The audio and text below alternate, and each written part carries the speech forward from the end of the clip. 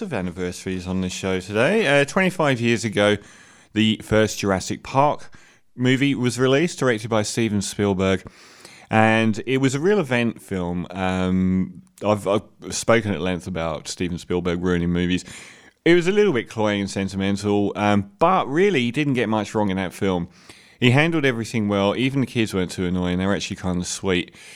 And it was an event movie because it was the first time that we'd seen CGI to any degree. I think the Terminator 2 film may have pushed that envelope as well, but the recreations by computers of the dinosaurs were greeted with as much awe as seeing the real thing, probably, in the cinema. No one has seen anything quite like it.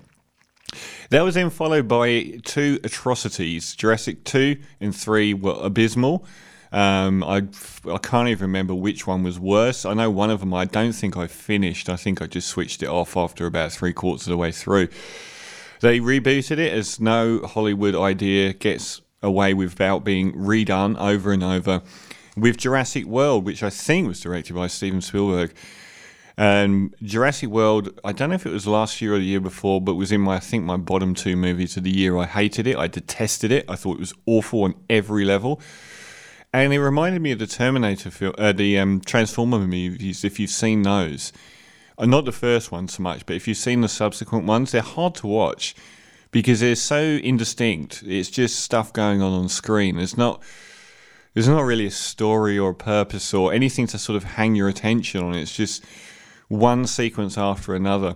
And that film had no intrigue into it at all. It was just dinosaurs escaping from the park and terrorizing people. Almost exactly like they did in the first film. It was rubbish. I think I gave it 2 out of 10. Jurassic World Fallen Kingdom has come out. And they've got a more interesting director. They've got J.A. Bayona, who's a Spanish director. And he got a lot of acclaim for a horror film, The Orphanage. And he also did a dramatic film, The Impossible, which is great.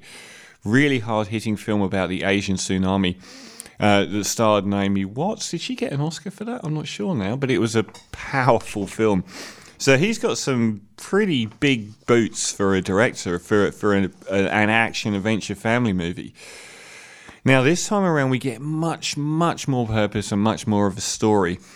It's got the same people in regards to Bryce Dallas Howard and Chris Pratt, and a few of the other ones pop up as well. This time around, it's all of the dinosaurs are on the island of Isla Nublar, off of Costa Rica, a made-up island. After they sort of ran amok, all the people moved away. There's no more theme park dinosaur stuff going on. They're just living on this island. And it throws up a really interesting ethical point. The island itself is due to be consumed by a volcano very, very soon. And there are two competing theories here. And one is, yes, we have to rescue all the dinosaurs. And the other one is no. We messed around with nature getting them here. It went badly, but do we have the same obligation to keep alive species that we have created ourselves? It doesn't answer its own questions very much in this movie, and that's probably its biggest flaw, but it's still a really interesting ethical question. So basically, they're Pratt and who's Dinosaur Hunter Man, and sciencey girl Bryce Dallas Howard. She's an activist now. She wants to rescue all the dinosaurs, and some high-ranking military-esque shadowy types with a lot of money behind them and a lot of manpower and ships and everything want them to be sort of like the spearhead to go to the island and to rescue as many of the dinosaurs as possible for relocation. What isn't so apparent to the two leads is that's not quite what's going on. There is, in fact, a desire to both use the dinosaurs they get as a sale to sell them on to nefarious countries that want to weaponize them and so forth. And then to further than that, to actually use the money generated to fund an entirely new world of study, which is even more nefarious. And again, they do sort of focus a lot on velociraptors and T-Rexes. Can they get no more new dinosaurs? And it follows that path where they go to the island. The island's about to be consumed by a volcano, and they do rescue a lot of the the creatures, but they also become aware that the people they're working for are pretty much the opposite of what they expected them to be. And so there's this sort of ongoing battle between them and the other humans rather than against the dinosaurs as in previous encounters. And the whole thing does indeed move away from the island and back to the normal world. And the whole time this is going on, the original team, I think it was Richard Attenborough and whoever the other guy is who was his partner, have long since split. They're the people that the scientists behind the original Jurassic Park. They've gone their own way, and for very good reasons, which becomes apparent in probably the darkest thing in the whole movie. Now, what did I think about it? Oh, and Timothy Spall, who's a great comedic actor. Not Timothy Spall. What's his name? Rafe Spall. He turns up as he's basically the young version of the Richard Attenborough character. He's sort of like the head of the organisation now that the older gentleman is kind of bedridden, and he's got some very, very bad ideas too. Now, it's not got good reviews. It's probably got worse reviews than Jurassic World. I don't understand. This is the first time I have enjoyed a Jurassic Park movie since Jurassic Park 1. 2, 3 and 4 were garbage, absolute garbage. This one has got a lot going on for it. For a start, I was entertained all the way through, which I haven't been with the last 3. I thought it made better use of Chris Pratt and Bryce Dallas Howard in the leads. I thought they had a lot more to hang their hat on this time than just running around, which is all they did in the last film. It's well directed, I thought. I thought some of it was surprisingly poignantly beautiful. The island itself is fantastic, and the volcano going off is incredible. It's beautiful to look at.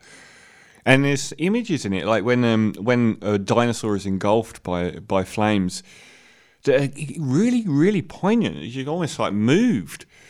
And it's got lots of those moments in it as well.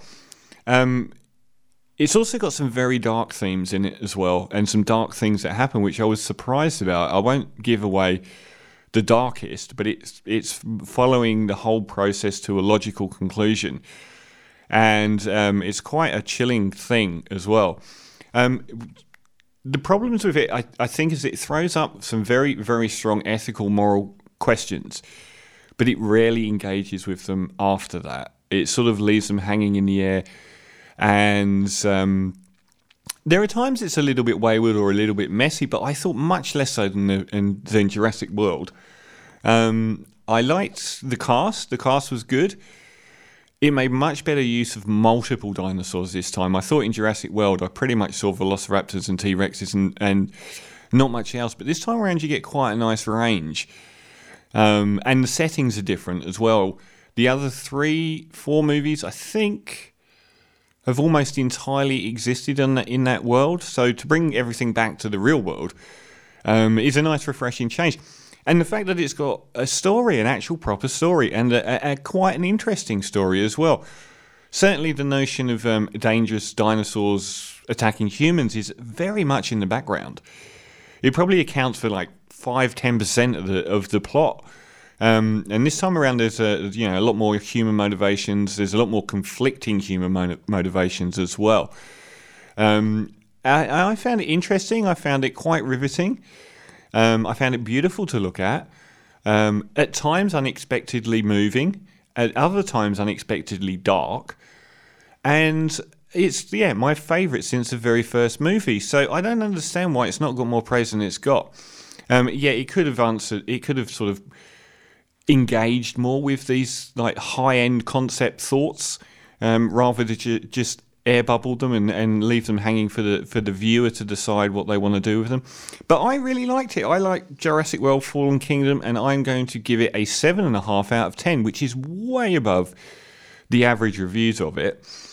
And how critics can say that Jurassic World 1 was better than this, I've got no idea. So it's better in every single way than every single Jurassic film, bar the first one. So, Fallen Kingdom, I'm giving 7.5 out of 10. I really enjoyed it. This is from the legendary UK 90s breakbeat label